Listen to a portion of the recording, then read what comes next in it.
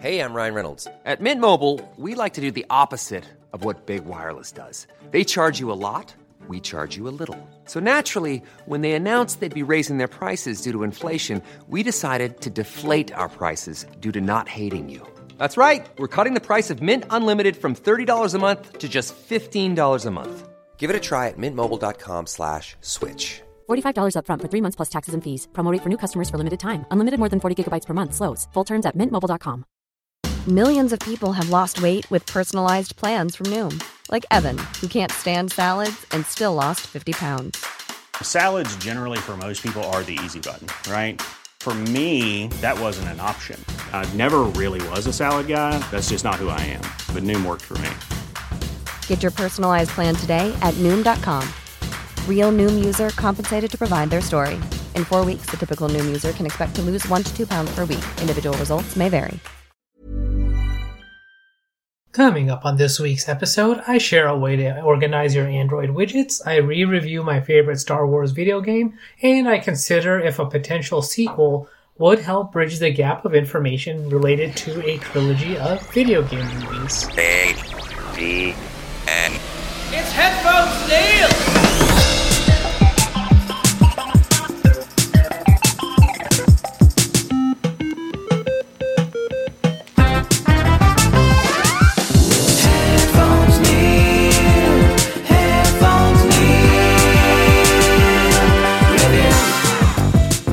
What's up, guys, and welcome back to another episode of Headphones Neil Reviews. I'm your host, as always, Headphones Neil, bringing you a wide variety of stuff to review. It's a little bit less than last week, but it is a mixed bag of information. So to start it off with this week's Android segment, I have been messing around with cleaning up my Android home screen for a little while now, switching between launchers, reorganizing widgets and icons and things like that. And I remembered that there's an app called Pop-Up Widget in the Google Play Store that allows you to create a shortcut to a widget that essentially pops up the widget, and by swiping away or touching on a blank area of your screen, you can swipe away that widget to make it go away, all to minimize and help keep your home screen as clean as possible. So when you install it from the Google Play Store, you are given access to any app that does have a related widget to it. So whether it's Google Calendar, Gmail, WhatsApp, Pocket Cast, Musical.ly, the MP3 player, anything like that. If there's a widget, for the most part, it should be compatible with Pop-Up Widget. From there, you would click on the plus sign, select the widget that you want access to, and then set up various options like setting the width and height of the widget, how fast or slow you want it to pop up. Do you want it to pop up from the bottom of your screen, the sides, fade in, or anything like that? Do you want a reflective like flourish at the end when it opens and things like that? So there's a lot of different options for how the widget shows up.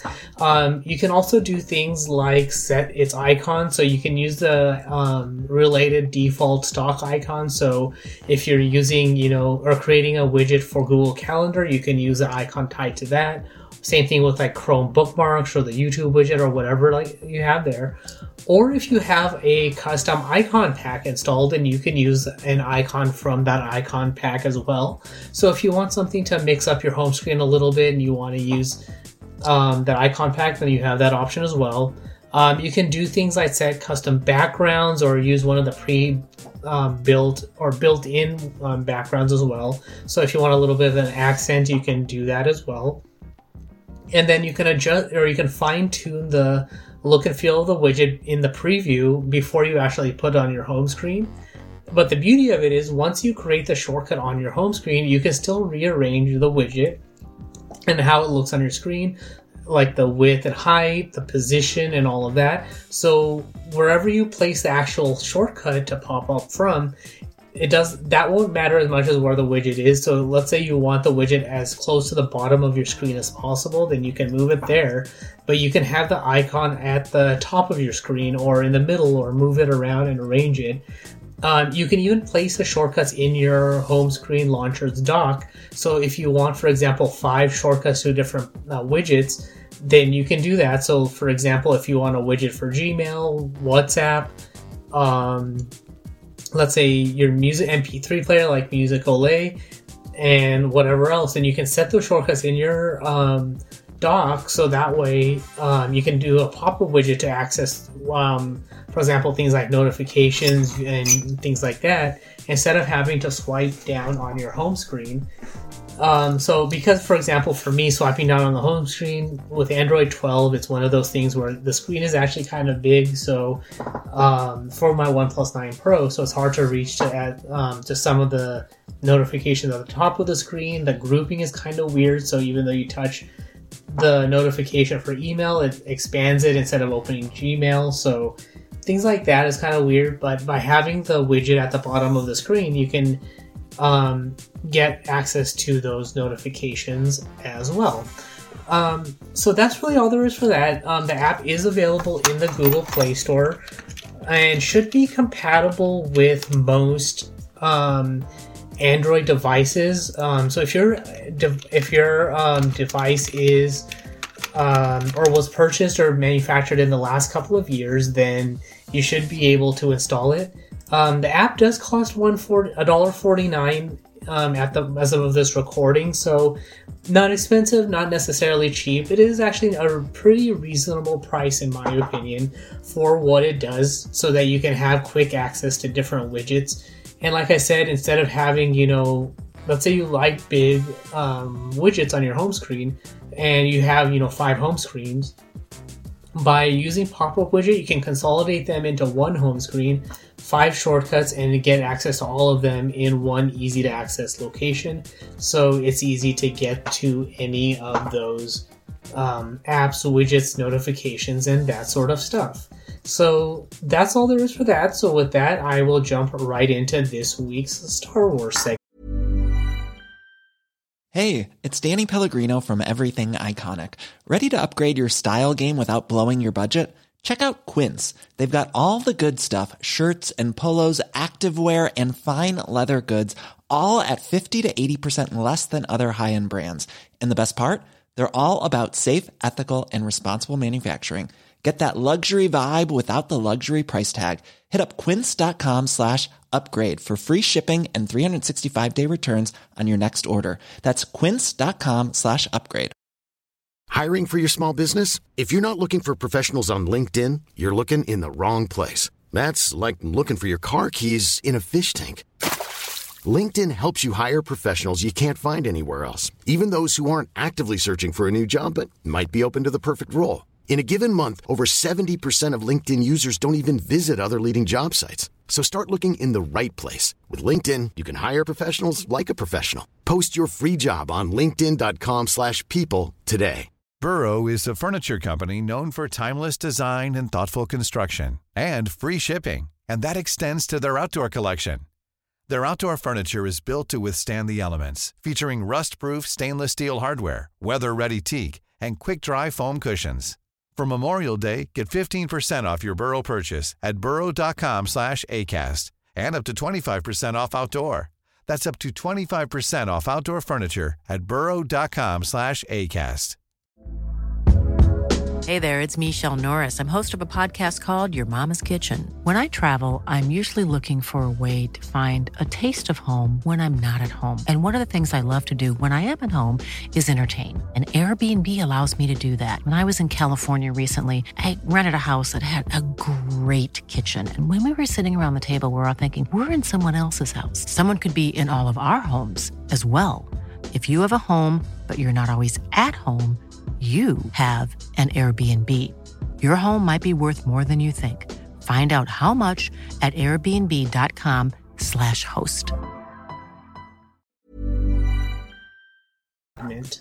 Alright, so for this week's Star Wars segment, I didn't really look around too much to see what's going on in the Star Wars universe, but every so often I do get an article pop up as far as things related to Knights of the Old Republic and the Old Republic and that sort of stuff. Especially related, and also Aspire Media as well for that matter. So I do occasionally see the random pop-up for what people are expecting from the Knights of the Old Republic remake. So a couple weeks ago, it got me thinking that I should replay the game just to see if there's any other way to play the game in a better format, stay as close to canon Revan as possible. And so reading around online, I saw that playing him as a scout and a Jedi Guardian is probably as close to canon as one can get in the game. So I decided to play it and not necessarily upgrade him to what people were saying online, just do upgrades as far as what I think I would to get as high of a character as possible in a normal playthrough of the game. So I ended up doing that. Some of the gameplay was based on the assumption of knowing certain things beforehand. So, for example, taking Bastila and Mission Vale on Tatooine as part of their story arcs was important. Taking Karth and Jolee Bindo on Manaan was important, notably to kick off the Karth storyline for or to progress Karth's storyline with his family and his son, learning that Karth's son has joined the Sith, to progress with him on Korriban. I'll get to that in a second. And then with Jolee Bindo, as far as his friend on Manaan, that does require that you have played through Kashyyyk and have Jolee Bindo in your party before heading to Manaan. Same thing with things like characters like Juhani, where if you're on the light side path and you redeem her on Dantooine and you end up talking to her enough, then you can progress her story arc enough to the point where you learn about her family on Taris, Revan, and the Sith are related to that, and she ends up understanding that the destruction of Taris was Malik's fault. And then by the end of her story arc, you realize that there was a slaver who basically killed her parents and was trying to enslave her. And what I learned outside of the game, which I didn't get through in the game because progressing story arcs is kind of weird. I guess you have to do it in every level up. But I guess it's Revan and a Jedi strike team led by him who ended up saving Juhani on Taris to begin with. So it's one of those things where if you talk to all your characters after each level up, then you'll be able to progress with them nicely. But if you don't know where to take them, then it's easy to get lost in some of those story arcs. Canderous is probably one of those exceptions where it doesn't really matter where you take him as long as you take him out on out with a party out on various planets to progress his story arc and all of that, because his story arc with Jaggy ends up happening on Tatooine no matter where you take him. There's some game development somewhere that tells you which planets will activate different quests and things like that, but there's certain exceptions. It's like most planets will accept story arc or help progress story arcs and things like that. For Zalbar, his story arc is directly tied with Kashyyyk, so that's always a recommendation. But for him, it kind of his story arc pauses in the Great Walkway, and then you can take anyone in the Shadowlands, because ultimately you're going to have Jolee added to your party there. And then there's no real story arc for T3M4. They kind of cover that a little bit more in Knights of the Old Republic 2 to a small extent. So there's that. The overarching story with Bastila is that you can ultimately fall in love with her, and if you read some of the Star Wars canon and lore, you learn that Revan and Bastila ended up getting married, so that's one of those things where you do have to progress that far enough, but ultimately it doesn't really matter. You can redeem or not redeem her depending on your light side or dark side progression, but you can...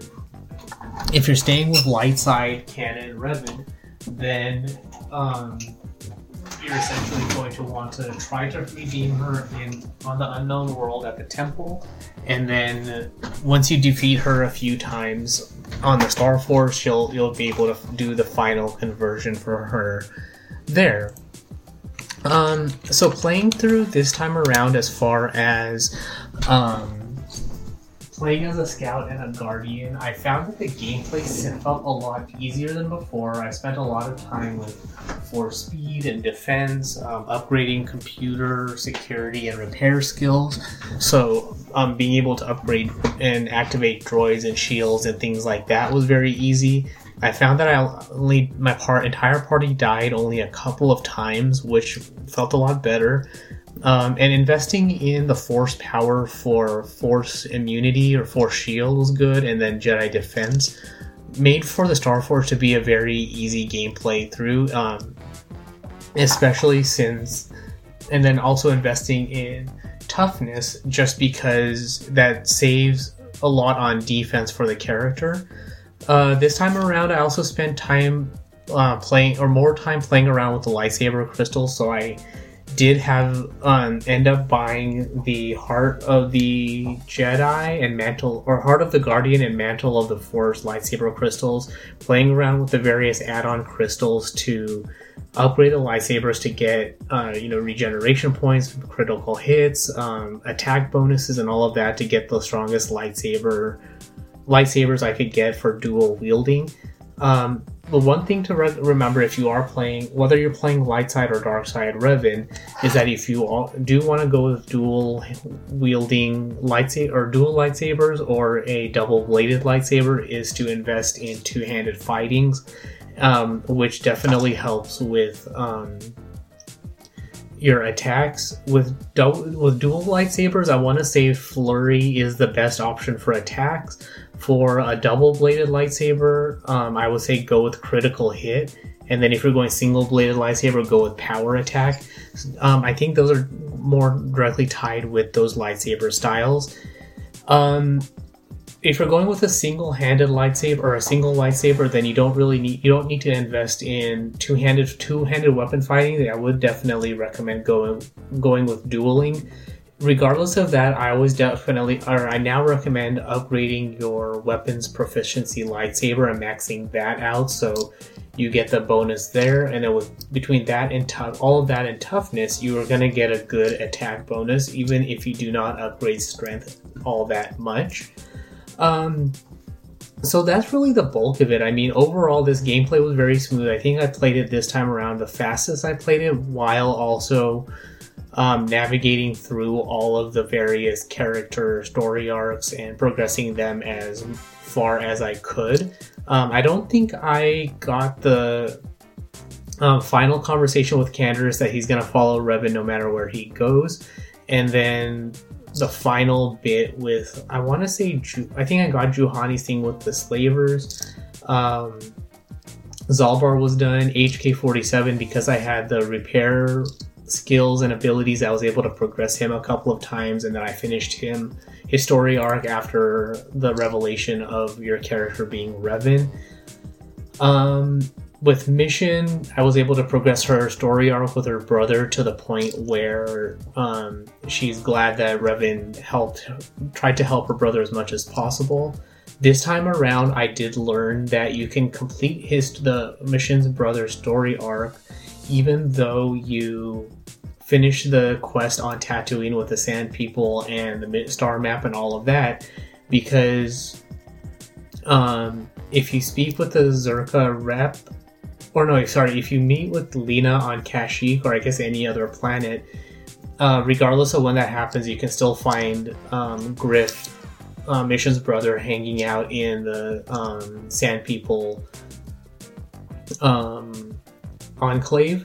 One of the things I was hoping to have done this time around was meet up with make friends with the Tuskens, but I guess you have to talk to the Rodian in the Zerka office before you go out on that quest to learn that if you buy HK-47 as a translator droid and take him in your party and used HK-47 as a translator droid, you can meet up with the chieftain and promise that fewer attacks will happen if the humans stop invading their territory, sort of thing, which is not quite what we saw in The Mandalorian, but The Mandalorian actually kind of handled that very well to enhance on the lore and history of the Tuskens, which Knights of the Old Republic provides a good basis for all of that, but The Mandalorian enhances that quite a bit. So overall, I do recommend playing the game. It still holds up after all this time. I didn't actually have the game crash on me or anything like that, so I didn't have to replay any planets or anything like that. I recommend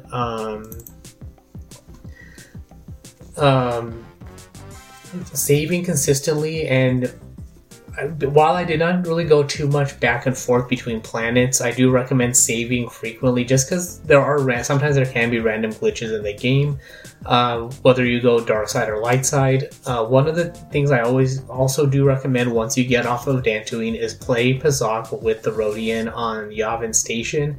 It does take a bit of time to beat him enough times to get the discount on his goods, but it will pay off at the end of the game, because if you visit him after I think it's after the 1st, 2nd, and 4th star map, but I still visit him no matter what after each star map, just so I can sell off my inventory to keep that clean and get enough credits to ultimately buy enough med kits and repair parts and computer spikes and all of that. Because once you get to the Starforge, on one of the levels you can buy either Starforge robes as light side Revan or Revan's robes on the dark side. They each provide their own separate bonuses depending on whether you're playing as a light side or dark side character. And you do need, I want to say at least 25 computer parts if you have no bonus. Maybe more, I don't remember offhand. So if you're not updating your repair and computer skills and all of that, then you do need more of those parts. So having a lot of that extra inventory as you head towards the end of the game will be very useful. And also while you can still get the Heart of the Heart of the Guardian and Mantle of the Force lightsaber crystals after getting the final star map, if you have a discount on it, it definitely helps to be able to spend fewer credits on that sort of stuff. So I definitely recommend doing that, playing Pazaak with the Rodian. The first time, as soon as you leave Dantooine first, beat him. It'll take a while, and you don't actually have to spend any credits to beat him 10 times and get the discount.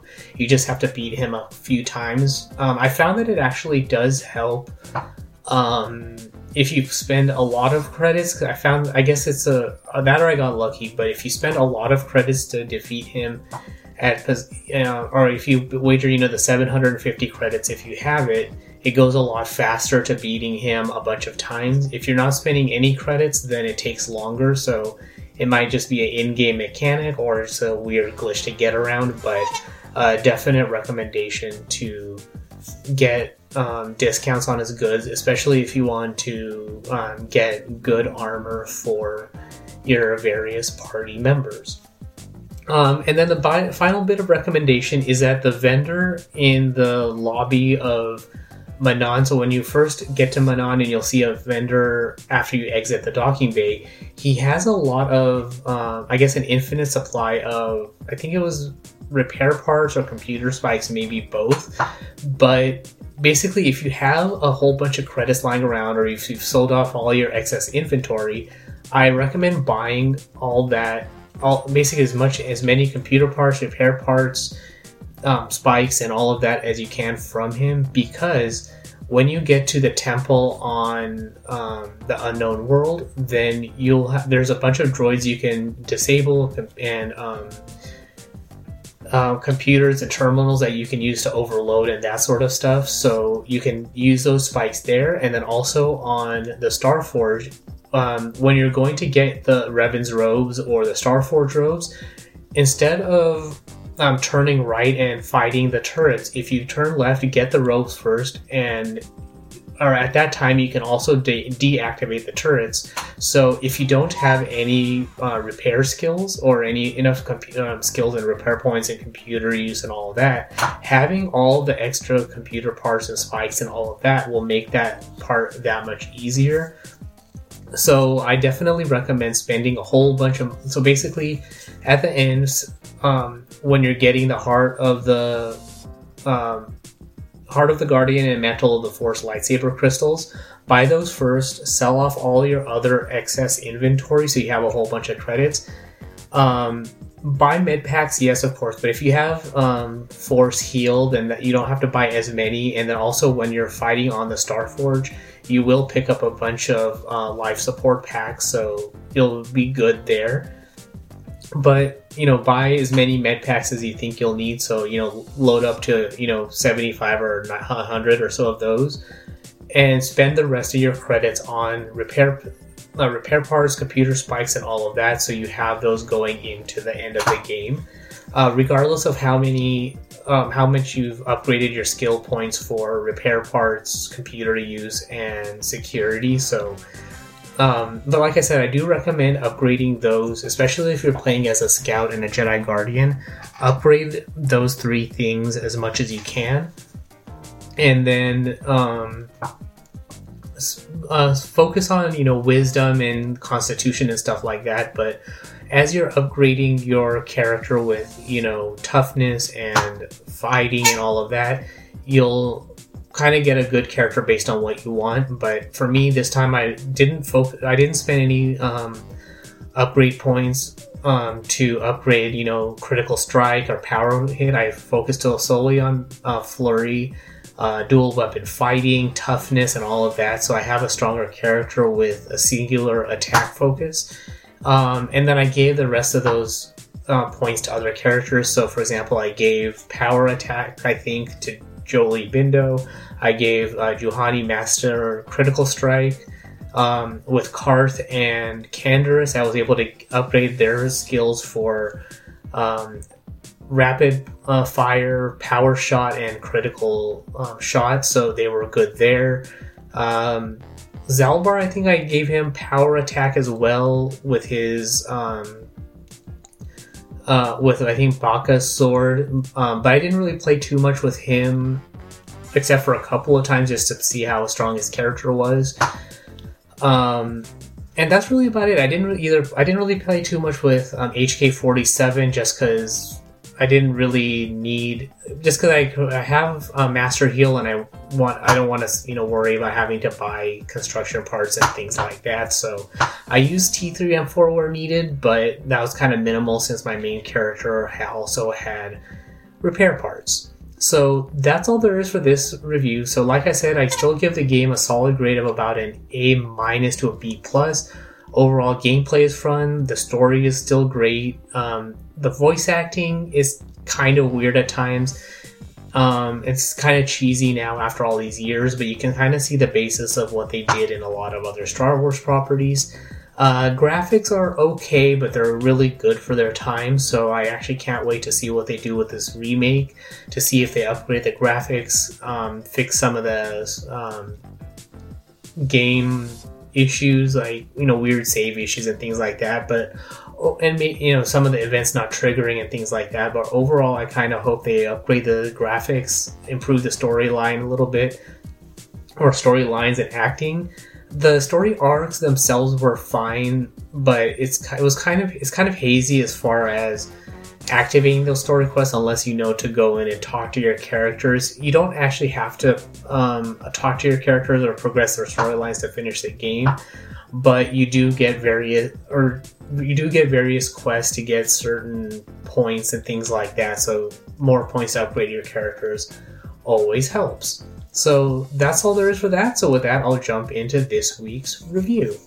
Alright, so to round out this week's episode, this week I had a chance to rewatch the 3 Mortal Kombat live action films that are available. So I started with the 2021 Mortal Kombat that's currently streaming on HBO Max, I believe, but is also available for rental and purchase. I followed that up with the original 1995 Mortal Kombat and then rounded out the films with the 1997 sequel, Mortal Kombat Annihilation. The reason being is I got to thinking how the films hold up against each other if there is no actual sequel that's made to the 2021 version of Mortal Kombat, or if there could potentially be a way for the sequel, if it is released, to kind of bridge the gap and expand on the lore of Mortal Kombat between the films to kind of make more sense between them. Part of my thinking and reasoning behind this is when I was watching the 2021 film, and we get to the scene with Kung Lao explaining who he is. He says that he's Kung Lao, descendant of Kung Lao. So that kind of bothered me, is that I guess he's a descendant, which makes sense. And Liu Kang is his cousin because they're part of the same Order of the Light. But then in the 1995 version, Liu Kang says that he's also the descendant of Kung Lao. So I guess I got to thinking that if they're both part of the same Order of the Light and they win Mortal Kombat or they pass the test, that they can be considered a descendant of Kung Lao. So I was kind of thinking that they should expand on that storytelling to explain how that's possible, and I'll be along the lines of the Liu Kang in the Mortal Kombat film is a descendant of Liu Kang and Kung Lao from the 2021 Mortal Kombat. So when they are showing the films, the second one from the 1995 film is essentially a sequel. And I guess anyone who's named, Liu Kang, Sonya Blade, Jax, Johnny, whatever his, the movie star guy, and all of those guys, they're essentially descendants of their namesakes from before. So it's one of those things that it's in their bloodline because it moves along by having the same name. And that's kind of haphazardly brought up with the whole premise in the 2021 film with Scorpion. Oh, not haphazardly, but brought up along the lines with Scorpion and Sub-Zero, where they're part of these ancient martial arts and kung fu styles. So that explains away Cole in the first film, but then the rest of them, for example, in the 2021 film, Jax isn't killed, but his arms are lost and he has the metal arms. I guess he's in the second film. He's not really shown too much. I guess the guy on the boat docks is supposed to be him. But because he has a limited role, it's easy to ignore Jax in the 1995 film. And then in the 97 film, he's in that bed with the arms because, he has issues with them or he wants upgrades. Or I guess as a better explanation, he somehow is able to regrow his arms. And he's still using the metal arms for the strength, and he's lost his confidence or whatever from losing the fight to Sub-Zero in the 2021 film. So kind of what I was hoping and expecting at the moment is that when they make a sequel to the 2021 Mortal Kombat film, is that they expand on the lore of the bloodlines flowing through people, how that passes through time, and expand on more of that and the relationship with the Elder Gods, or show more of the Elder Gods or beyond Raiden being the Thunder God and Shinnok being God of War or God of Troublemaking, I guess, and show some of the other gods who maybe have more ties to the physical realm of beings and descendants and lineages and things like that. Because I also got to thinking that it would be interesting to see more of Goro and the line of Shokans, because I guess he's killed in the first film that shows up in the second, but he could potentially he could also be a descendant of the Goro in the 2021 film versus the 95 film. And same thing with Cole joining the Order of the Light between the events of the 2021 film and the 1995 film. So it kind of gets convoluted, not necessarily to be time travel, but you progress the lineages through time, so you can see how the descendants carry on their bloodline and continue to have the same powers, but they manifest based on their current life, strife, conditions, abilities, and all of that stuff. So when rewatching the films, watching it this way to round it out actually made me enjoy the 97 film that much more, just because it feels like it expands on the storylines built up in the other two films.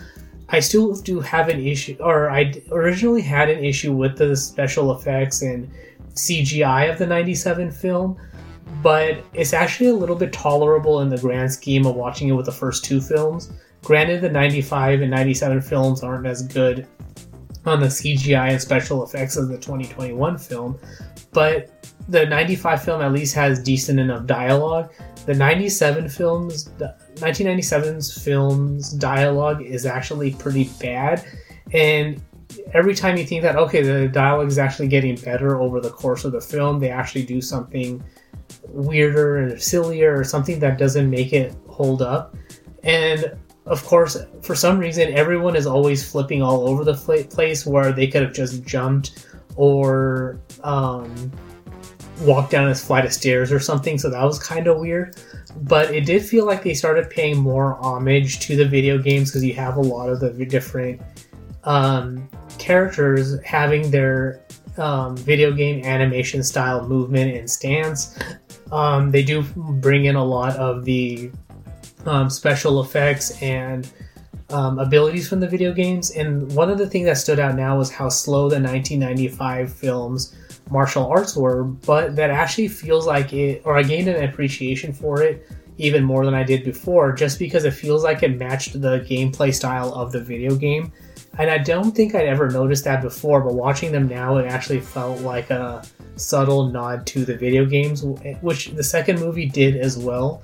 But the second film was overshadowed by the bad CGI and the bad dialogue. So when I say I didn't mind the CGI in the 97 film, it doesn't actually mean that it's good. It just means that it was tolerable for the time, and it could have been better, but it actually was about the best they could do for the time, especially when you compare it against the 2021 film. So I kind of hope that they improve on it, that they continue that lineage and kind of I didn't mind the story so much, or I like the story in the 97 film, but the acting and the dialogue was bad.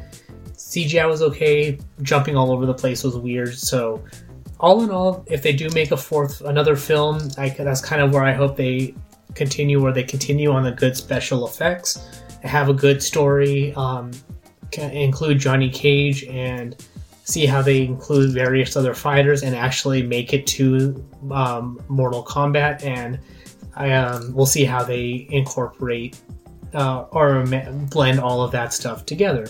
So that's all there is for this particular episode. So if you have any questions, comments, feedback on Mortal Kombat or anything in this episode, you can comment on this post on Twitter at PatelN01. The website is headphonesneil.reviews for past episodes, subscription links supporting the show, and all of that good stuff. And of course, if you support the show on Patreon at patreon.com/PatelN01, then you'll also get a special addition to the episode with bonus and upcoming content for next week's episode.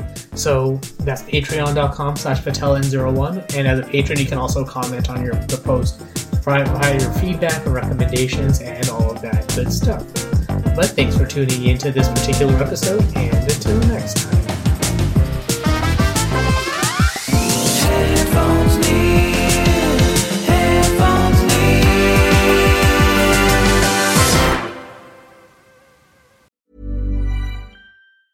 Mom deserves the best, and there's no better place to shop for Mother's Day than Whole Foods Market. They're your destination for unbeatable savings, from premium gifts to show-stopping flowers and irresistible desserts. Start by saving 33% with Prime on all body care and candles. Then get a 15-stem bunch of tulips for just $9.99 each with Prime. Round out Mom's menu with festive rosé, irresistible berry chantilly cake, and more special treats. Come celebrate Mother's Day at Whole Foods Market. Hey, it's Danny Pellegrino from Everything Iconic.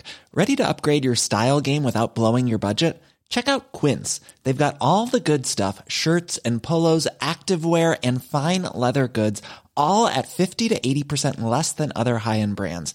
And the best part? They're all about safe, ethical, and responsible manufacturing. Get that luxury vibe without the luxury price tag. Hit up quince.com/upgrade for free shipping and 365-day returns on your next order. That's quince.com/upgrade. Planning for your next trip? Elevate your travel style with Quince. Quince has all the jet-setting essentials you'll want for your next getaway, like European linen, premium luggage options, buttery soft Italian leather bags, and so much more. And is all priced at 50 to 80% less than similar brands. Plus, Quince only works with factories that use safe and ethical manufacturing practices. Pack your bags with high-quality essentials you'll be wearing for vacations to come with Quince. Go to quince.com/pack for free shipping and 365-day returns.